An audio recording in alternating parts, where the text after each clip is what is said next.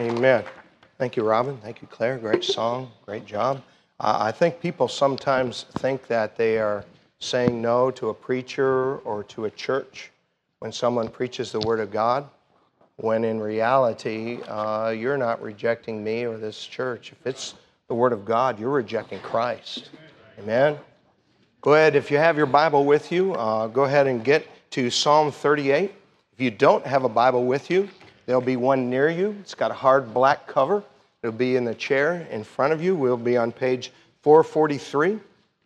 Page 443 in that Bible, Psalm 38. Appreciate Brother Joe filling in for me last Sunday morning on short notice. And our policy, I think, has been good. But as time goes on and as a society and a culture, we become more aware of the real side effects of shots and COVID and all that. You know, we may have to think about changing that.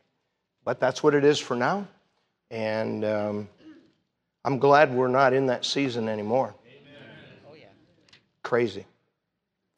We've been working our way in Sunday mornings through a series of messages on great truths communicated with simple words. Profound things, of course, are best understood by most of us when they are communicated through the vehicle of simplicity. When complex things are communicated with difficult words, they are often misunderstood and at times not understood at all. So what God does is He makes sure that the things that are most important to Him are communicated to us simply. In fact, He often repeats them at times for additional emphasis and clarity. And so at this point, many, many months ago, from a list of 916 verses in our Bible where every word in the verse, other than a name or a number, is a one-syllable word, I prayerfully put together our Sunday morning series. 2 Sunday mornings ago when I spoke last, we talked about the immutability of God, how that God never has and never will change.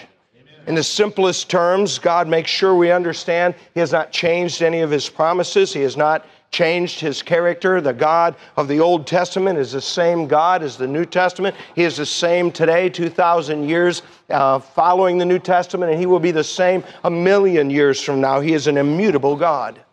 We talked about Jesus Christ being the same yesterday, today, and forever, and His gospel and His compassion being just as real today as when He spoke of them prior to His cross and after His resurrection. We talked about the importance of passing on the same key things to the next generation because we have an immutable God and an immutable book. And then we closed talking about the importance of building as much consistency into our own character and our own faith as possible, because part of godliness, being like God, is to be consistent. And we rejoice together in a changeless Creator. He and everything He ever said is trustworthy because He is an immutable God. Amen. Now, as we use the word hope today, hope is a feeling of expectation or desire for something good that might or might not happen. In fact, as time has gone on, the word hope in our particular culture has kind of come to be similar to our word wish, wishing for something to happen. Now, more serious students of the Bible have come to understand that God uses some words a little differently than we use them today. In fact, we need to understand and embrace how God uses words if we're going to better understand the Bible. In fact, the Bible uses the word conversation, our words over the course of time, like we use the word behavior. It uses the word meat, M-E-A-T, like we would use the word food. It uses the word corn, like we would use the word grain. It uses the word should, like we would use the word shall. And these, of course, are not errors in the Bible. They are challenges to those who want to grow from mostly understanding what God has said to completely understanding what God has said. Now, at times, like those examples I use, they are because English has changed since God translated the only perfect, complete English Bible in 1611, but other times it is not related to the way English has changed. See, God uses the word hope in the Bible differently than we do. In fact, he uses the word hope in the Bible differently than it has been used in English at any time that I'm aware of. The oldest American English dictionary was written by Noah Webster in 1828, and it says of hope that it is a desire of some good accompanied with at least a slight expectation of obtaining it, or a belief that is obtainable. You see, even back then, the word hope was not linked with a sure thing. It was linked with something that might or might not happen. You see, the way the Bible uses the word hope is the desire of some future good that is based on some promise of God that will happen. See, biblical hope is not just a wish. Biblical hope is not just a desire for something good that might or might not happen. Biblical hope is the expectation and desire for something good that God promised will happen. Amen. There's a story told about a passenger on a small cruise ship who was enduring some rough seas, and the passenger was leaning over the rail. His face was a shade of green, and one of the well-meaning crew members came up to encourage him, and he just looked at this sick passenger. He said, "Don't be discouraged, sir. No one's ever died of seasickness." The nauseous passenger looked at the smiling crew member with some disdain, and he said, "Don't tell me that. Dying was the only thing that kept me going through all of this." Are you hopeful this morning? Do you have hope? If you have hope, in what or who is your hope? What kind of hope, if any, is there for the future? These are good questions, amen? If you're able to stand this morning, if you stand, please, in honor of God's word. The title of my thought today is The Hope We Have in Christ. The hope we have in Christ. Psalm 38, we begin in the Word of God in verse 11, where it says, "My lovers and my friends stand aloof from my sore." By the word lovers there is not like that's used in our culture. This is referring to people who loved him, not immoral relationships. Verse 11, "My lovers and my friends stand aloof from my sore, and my kinsmen stand afar off. They also that seek after my life lay snares for me. They that seek my hurt speak mischievous things, and imagine deceits all the day long. But I, as a deaf man, heard not, and I was as a dumb man that opened not his mouth. Thus I was as a man that heareth not, in whose mouth are no reproofs. For in thee, O Lord, do I hope. Thou wilt hear, O Lord my God." Thank you. You might be seated. See, Psalm 38, according to the introduction, it says a Psalm of David to bring to remembrance. Remember, the titles of the Psalms are a part of the text. They're not a part of a study Bible commentary. Psalm 38 is attributed to David like 72 other Psalms. More Psalms came from the pen and the heart of David than any other human author. God chose to inspire, to preserve 150 inspired songs. If you're looking for worship music as God intended to be worship, we ought to be looking to the Psalms that are filled with content and doctrine and what the psalmist was going through and the character of God. They are not characterized by repetition, or you might say vain repetition. Like many other Psalms, David is struggling. In this particular case, he's struggling with being disciplined by his heavenly Father. Let's look at verse 1. It says, "O Lord, rebuke me not in thy wrath, neither chasten me in thy hot displeasure. For thine arrows stick fast in me, and thy hand presseth me sore. There is no soundness in my flesh because of thine anger, neither is there any rest in my bones because of my sin. For mine iniquities are gone over mine head. As an heavy burden, they are too heavy for me." See, David is being disciplined By the way, our Heavenly Father disciplines every true believer who ignores His warnings and willfully defies His commandments. If you're a Christian, a true Christian, and think you're actually getting away with something, you're either not a true Christian or it's just early in the discipline process of our loving Father. By the way, in like manner, according to the Scriptures, every godly father disciplines his children for their own good.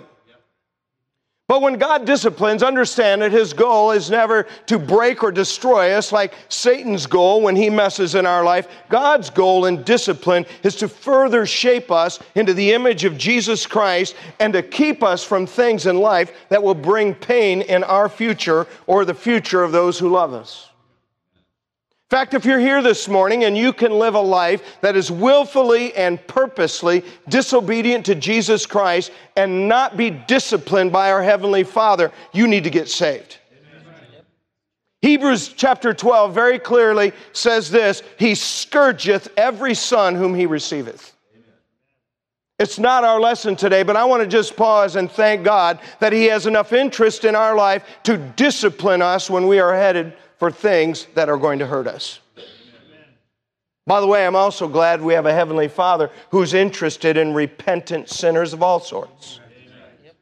If you're a prodigal and away from God, listen, our Father has open arms to your repentance. If you've never come to Christ, you're not a son, you're not a child of God. If you would humble yourself, you could come to God and He would receive you. Now, in the text we read earlier, David feels alone as he faces this discipline, and whatever willful defiance of God brought God's displeasure in verse 11. My lovers and my friends stand aloof from my sore. My kinsmen stand afar off. All of us feel alone at times. Many of us, including myself, can feel alone in a crowd. We can feel alone among family and friends.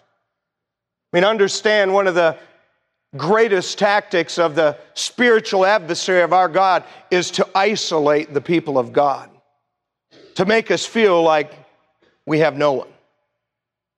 In fact, some of the worst decisions people make are made because they're lonely. And at this particular point, David felt like none of his family, none of his friends, none of the people who loved him were close enough to him to understand what he was going through and feeling. In fact, when we go through times like that, if we're not careful, we will not only make bad decisions, we will become cynical and wrongly conclude that there isn't anybody that cares for us. When that's not true. Now, as a faithful believer and a prominent figure, David, not surprisingly, he had enemies who wanted him gone and talked behind his back. Verse 12, he says, they also that seek after my life lay snares for me. And they that seek my hurt speak mischievous things and imagine deceits all the day long. By the way, Satan has always used both careless believers and unbelievers to discourage his people with the things they say. Satan has always found willing pawns, both in the church, the workplace, and in our family, and everywhere we might be, to say things that are hurtful, because Satan hates God and he hates any good that God is doing in our world. David, though, while this was going on, at least had the good sense to recognize what was going on, and he did not allow himself to be pushed further down this road to destruction through his loneliness. In fact, he refused to let what they were saying be his focus. In verse 13 and 14, he says, but I,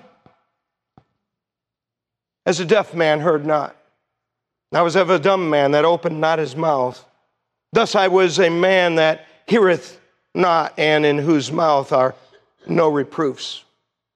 You see, if you and I focus on those who say unkind things, instead of on those who have something good to say, we'll always be more discouraged than we need to be. If you and I focus on those who are trying to bring us down instead of those who support us and stand with us and hold us up, we'll always be more discouraged than we need to be. Thank God, David, at this point, though this was all going on, he was living under the discipline of God. He felt alone from an earthly standpoint. His enemies were using this difficulty to try to get at him. Thankfully, David had enough sense that instead of looking around, he chose to look up. He had the good sense to look beyond his circumstances and beyond the people Satan was using to try to hurt and discourage him further. He looked up and he found his hope in Jehovah his God. Verse 15, for in thee, O Lord, do I hope. Thou wilt hear, O Lord, my God. And though David had sinned in a significant enough way to bring God's discipline in his life, he hadn't lost his faith. Amen. He was still looking to the Lord. His hope was still in God. Though people who wanted David out of the way were trying to trap him and speaking slanderous things about him, he still knew that God was listening when he called out to God. His hope was in God. And so in the simplest terms, all one-syllable words, God through David makes sure we know there's always hope in God. Amen. Did you hear it? In verse 15, for in thee, O Lord, do I hope. Thou wilt hear, O Lord, my God. You see, David desired and expected something from God that his friends and family couldn't provide. He had some promises from God. He knew God would never leave him or forsake him. He knew God in the midst of wrath would remember mercy. He had some promises that God would fully restore fellowship to him when he would humble himself and confess his sins and pray. David had hope in God. He knew God had a life for David after his life here was done. He knew God would wash away his sins when he confessed his sins and offered that blood sacrifice, and that paradise would eventually be his home when his days on earth were over. David had hope in God. David's hope wasn't in doctors. It was not in politicians. It was not in his family. It was not in his friends. Thank God for them when they're there when we need them. But ultimately, they will fail at times. We need to have our hope in God. No matter who you are this morning, no matter how dark the valley in which you find yourself, there's hope in God. Amen.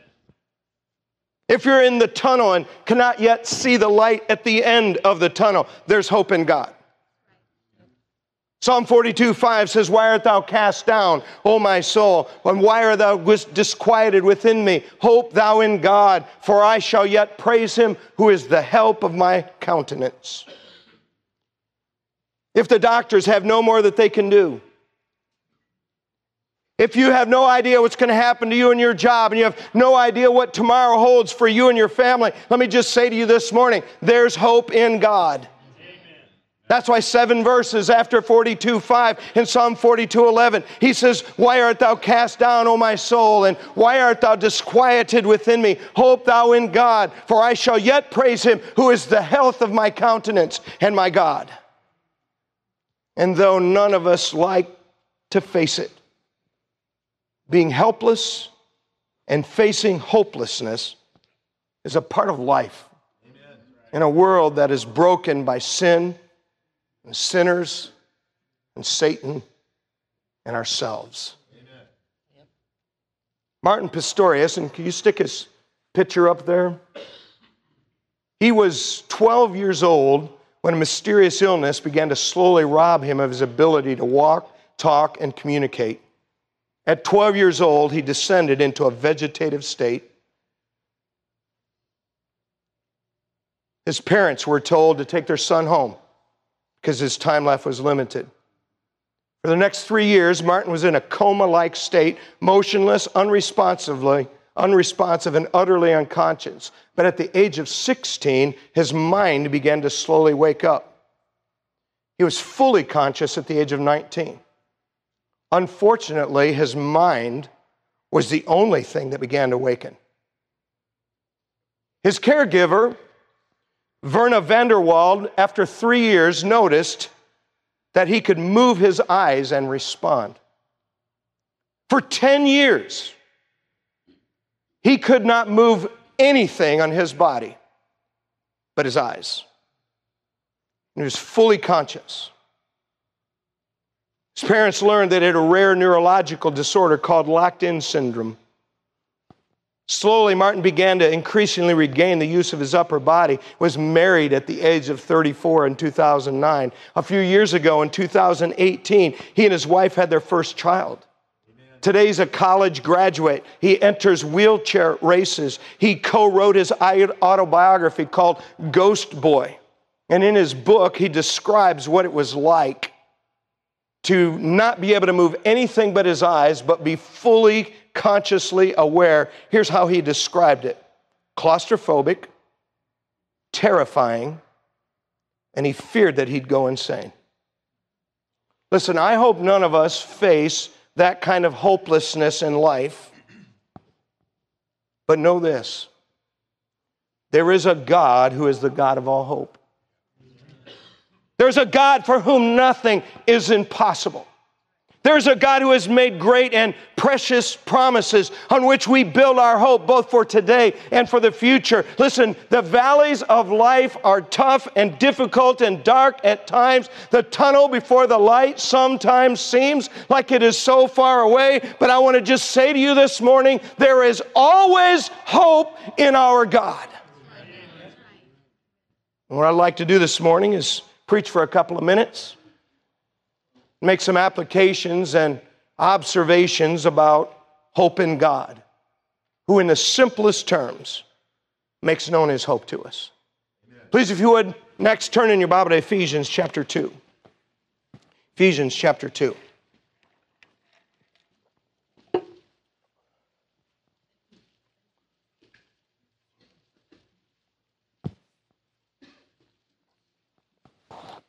Ephesians 2, here's number 1. If you do not yet have Jesus Christ in your life, you have no hope in what will happen to you when you die. Amen. If you do not have Jesus Christ in your life, you have no hope in what will happen when you die.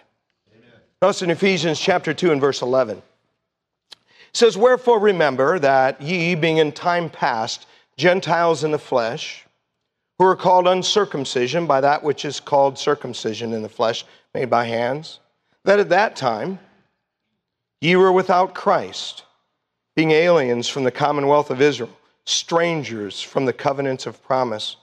Notice this description of how they were before Christ: having no hope and without God in the world.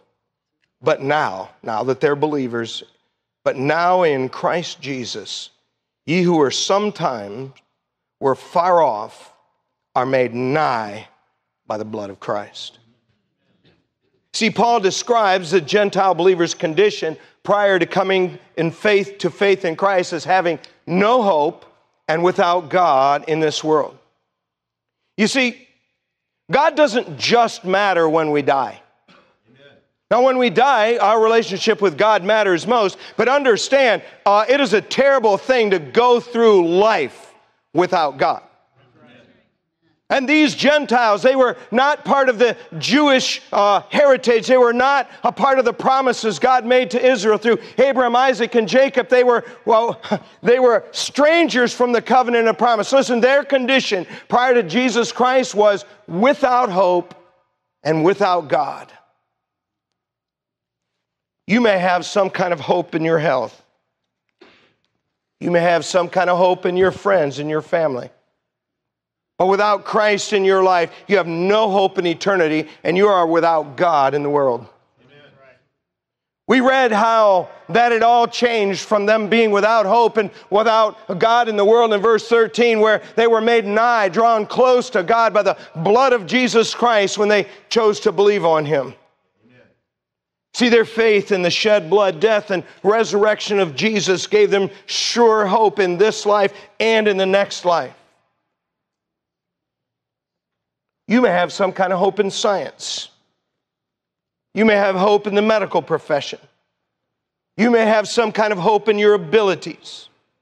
You may have some hope in your youthfulness, but without Christ in your life, you have no hope in eternity, and you are without God in the world as you sit here today. There's no hope in any church for eternal life. Don't think for a moment that someday when you face God to give an account of your life, you say, well, I attended Bible Baptist Church, that's going to get you through the pearly gate into the golden city. It will not. Amen. There's no hope in you earning eternal life through your good works. Amen. You may think that someday when you face God, you're going to look at God and say, well, God, I was so much better than these hypocrites. I was so much better than such and so. I did this, I did that. I want to just say, when it comes to salvation, your righteousnesses and mine are filthy rags. Amen. But there is now true hope for eternal life of good things made sure by the promises of God through Jesus Christ. Paul described Christ in us as, quote, the hope of glory in Colossians 1:27. Paul in 1 Thessalonians 1:3 speaks of the patience of hope in our Lord Jesus Christ.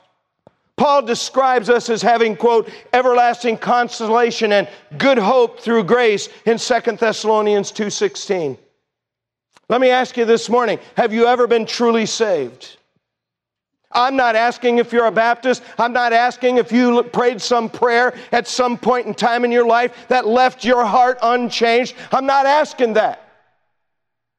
I'm asking, is Jesus Christ in your life? Have you been born again? Do you have a relationship with God through Christ?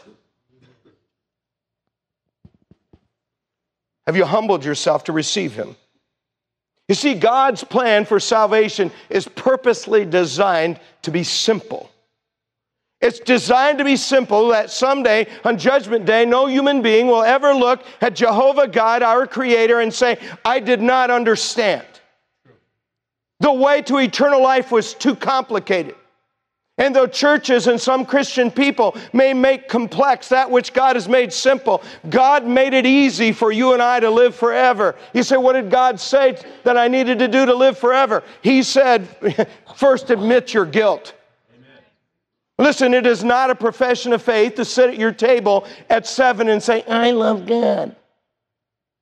That's not a profession of faith. No one seeks a Savior who does not first acknowledge that they're a sinner. Amen.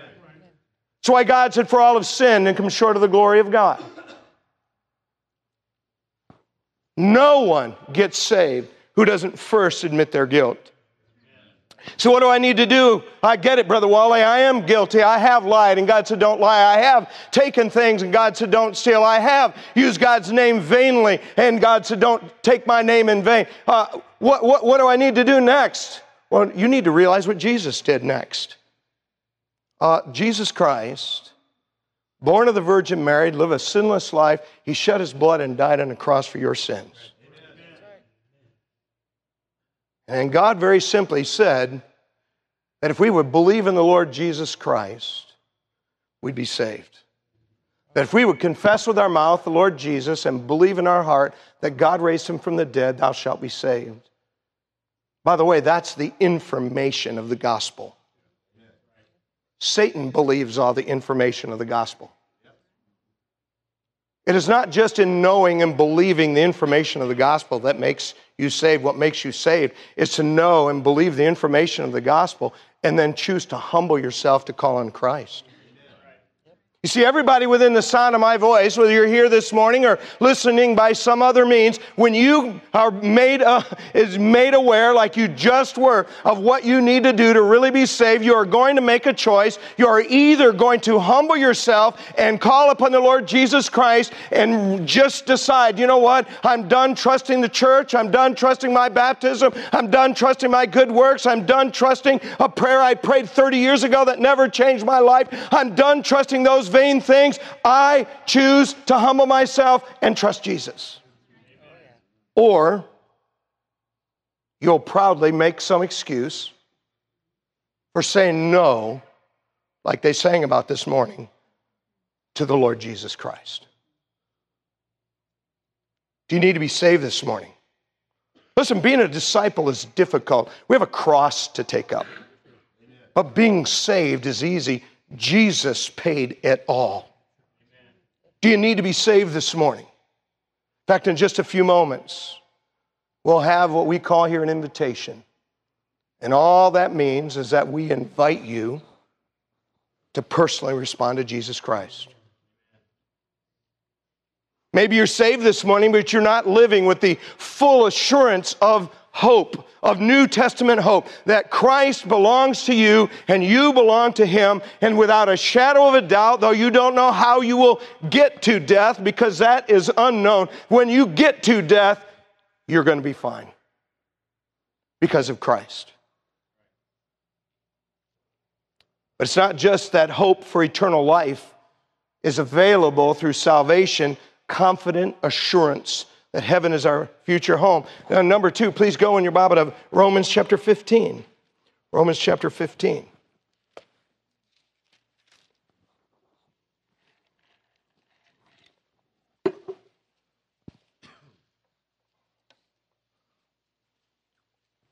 Not only, number 1, is there no hope, and you are without God in this world if you have not humbled yourself before the Lord Jesus Christ to be saved. Number 2, there's a kind of hope believers have in life because God has made some promises to us. Romans 15:4 is actually one of my favorite New Testament verses because it reminds me of the purpose of the Scriptures in my life as a Christian. Romans 15:4 says, "For whatsoever things were written aforetime were written for our learning, that we through patience and comfort of the Scriptures might have hope." See, the focus of our message is preaching Christ. The first message our world needs to hear is the gospel. But the Bible is not all about the gospel unless you are going to redefine the word gospel. The gospel of Christ is our first message to the world, that Jesus Christ came, that He suffered, that He shed His blood on the cross for our sins, that He rose again after 3 days, and that anyone who calls upon Him would be saved. That is the gospel. But understand, there's a lot more to the Bible than the gospel. Though it is our first message, the things that were written are written for our learning. You see, the Bible is written so you and I might learn what our Creator's like. So that you and I might learn what happened in our world to make it the way it is today. So that you and I might learn what our Creator wants from our life and what kinds of things anger Him. By the way, if you have a God who is never angry, you have an idol God. I-D-O-L. Not I-D-L-E like many of you are.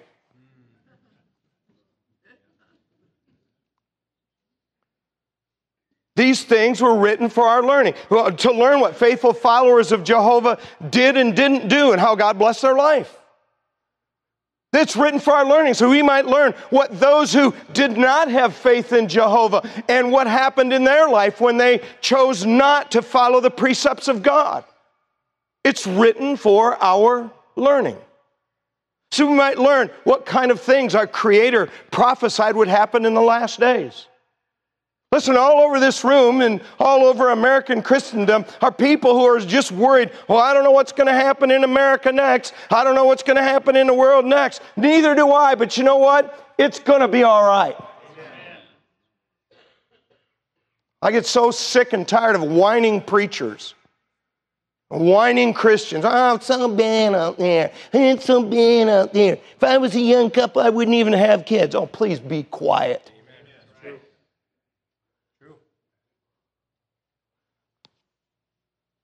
So we might learn what things our Creator promised to believers. That you and I might know what conditions those promises rest upon. Listen, all this learning from the Scriptures is told to us to give us patience. Amen. We need some of that. Comfort in a world that is so troubled. And so that we might live our Christian life with hope. Confident assurance in good things God promised. You know, this morning I have a common assurance. I'm going to go to heaven. At 24 years of age, as a guilty sinner, I humbled myself to call on Christ. I have this morning a calm assurance about life. I have hope in this life because of the promises of God. Hey, listen, I know because I love Christ and I'm trying to fulfill His will in my life, I know that all things in my life will work together for good. I get it that not each individual event in itself may seem good in itself, but God somehow takes the sum total of the events He allows in our life, and He's working them for our good. Listen, I know that when I fail God, and listen, I had a couple times this week I failed Him and was very disappointed in myself. I want to tell you, He never left me, never forsook me, because He promised that He would never leave me or forsake me. Listen, God is not looking down and saying, well, that person's faithful, I'll love them. That person's doing this instead of doing that, I'll love them. Listen, God is love and He loves us regardless of what we do. And if you're a Christian, you can have great hope in life, the positive, confident assurance in life because of Christ.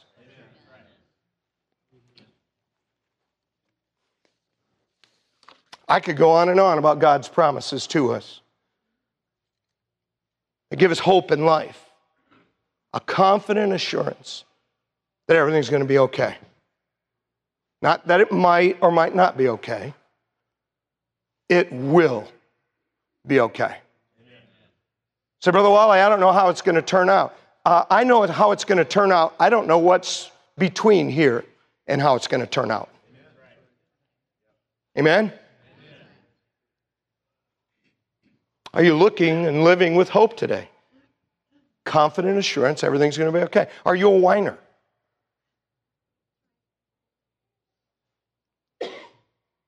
Listen, if you're a whiner, you're not living with a confident assurance of hope. You can. But it's not just that I have hope in life because of the great and precious promises of God to me for this life. Lastly, this morning, go in your Bible to Titus chapter 2. Titus chapter 2. You say, Brother Wally, I hate it when you come back from missing a week because you're wound up. Yeah, I am. By the way, I thank God for the people that make our live stream work.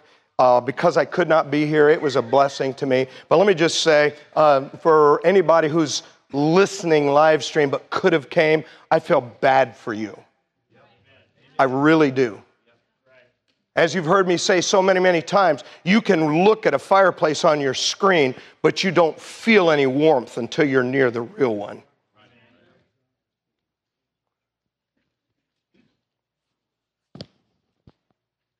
I said first, if you don't have Christ in your life, you are living with no hope for what will happen to you in eternity. I said, secondly, that you have hope in this life because of the promises of God. And lastly, this morning, there is a blessed hope for believers in the imminent return of Christ. Amen. Titus chapter 2, verse 11, and normally we read verses 11 and 12, and I link them to what the grace that saves us teaches us about how we should behave as believers. There's a lot of lies going on about what grace is today, and the grace of God that saves us teaches us a way to live. But today, I'm not going to pause on what we normally pause on with these scriptures. We're going to read one scripture more, and Titus chapter 2 and verse 11 says, "For the grace of God that bringeth salvation hath appeared to all men." Notice what the grace of God that appears to all men teaches us. Teaching us that, denying ungodliness and worldly lusts, we should live soberly. By the way, that means you ought to throw out a lot of stuff that's in your refrigerator. Amen. Righteously and godly in this present world. We talked about that lots of times. But verse 13, notice also we are looking for that blessed hope and the glorious appearing of the great God and our Savior, Jesus Christ. Amen. See, this morning, we think about the blessed hope of Christ appearing in the clouds for us. Hear me this morning when I say we are not here this morning waiting for Antichrist to sign a peace covenant with Israel. We're not waiting for signs of the times. We're not waiting for the technology to be available for the mark of the beast, though it already is. We're not waiting for the breathless bones of Israel in their land to be spoken to by the Spirit of God to bring life to them and have Israel restored. We're not waiting for that. We are looking for the blessed hope and the glorious appearing of Jesus Christ. That's why the Bible says in James 5:9, the judge is today standing at the door to return. That's why today we read in Philippians 4:5, the Lord is at hand. That's why in Revelation chapter 22, verse 21, in the next to the last verse of the entire New Testament, for the third time, Jesus says his very last words to us, surely I come quickly. So what are you looking for? The fulfillment of the last words Jesus said. Amen. Suddenly, without warning, he appears. Amen. It's a glorious appearing. I think sometimes we fail because we look forward to his return because we want to be rescued from our problems in life. Christ's return will rescue us from our problems in life. But can I tell you there's a better reason to be looking for his return? We're going to see him as he is. We shall ever be with the Lord. Can you not feel the excitement of Gabriel speaking up? The voice of the archangel. Can you not feel the excitement of the sound of the trumpet? Can you not feel the excitement of the Lord Jesus Christ shouting, come up hither? And in a moment, in the twinkling of an eye, just like that, wherever a true believer is, they will meet the Lord in the air and ever be with the Lord. Amen. That is our blessed hope. And if you're not saved, you will be left behind. Amen. By the way, if you think for a moment that the Sunday after the rapture, there won't be anybody show up at Bible Baptist Church, you will be mistaken. I don't pretend to know who will be left behind. The Bible says the Lord knoweth them that are his. Amen. I think far too often we think we know, when in reality, the only person we really know about is ourselves. Amen. Christ is in my heart. Let me ask you this morning, are you struggling with the deterioration of our society or your own body? We have a blessed hope in Christ's return. Are you struggling with the pain of your own sins or the sins of those close to you have brought in your life? Believers in Jesus have a blessed hope in his sudden and certain return in the clouds for us. And though Satan and people around us and our own flesh at times cause us to lose hope, I say to you this morning, lift up your eyes for the blessed hope of the glorious appearing of Jesus Christ. Amen. Every believer has a choice to make. We can live with a sure and certain hope for tomorrow because of God's promises.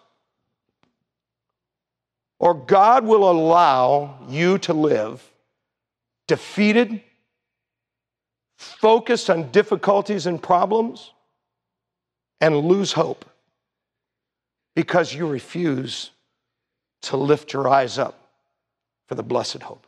Amen. And God helping me, and I encourage you as well, I want to live my life with great hope, the blessed hope. I want the people who know me well to not think to themselves, oh no, here he comes. Wonder what he's griping about today. Wonder what he's going to unload on me this time. I want them to see somebody with faith in Christ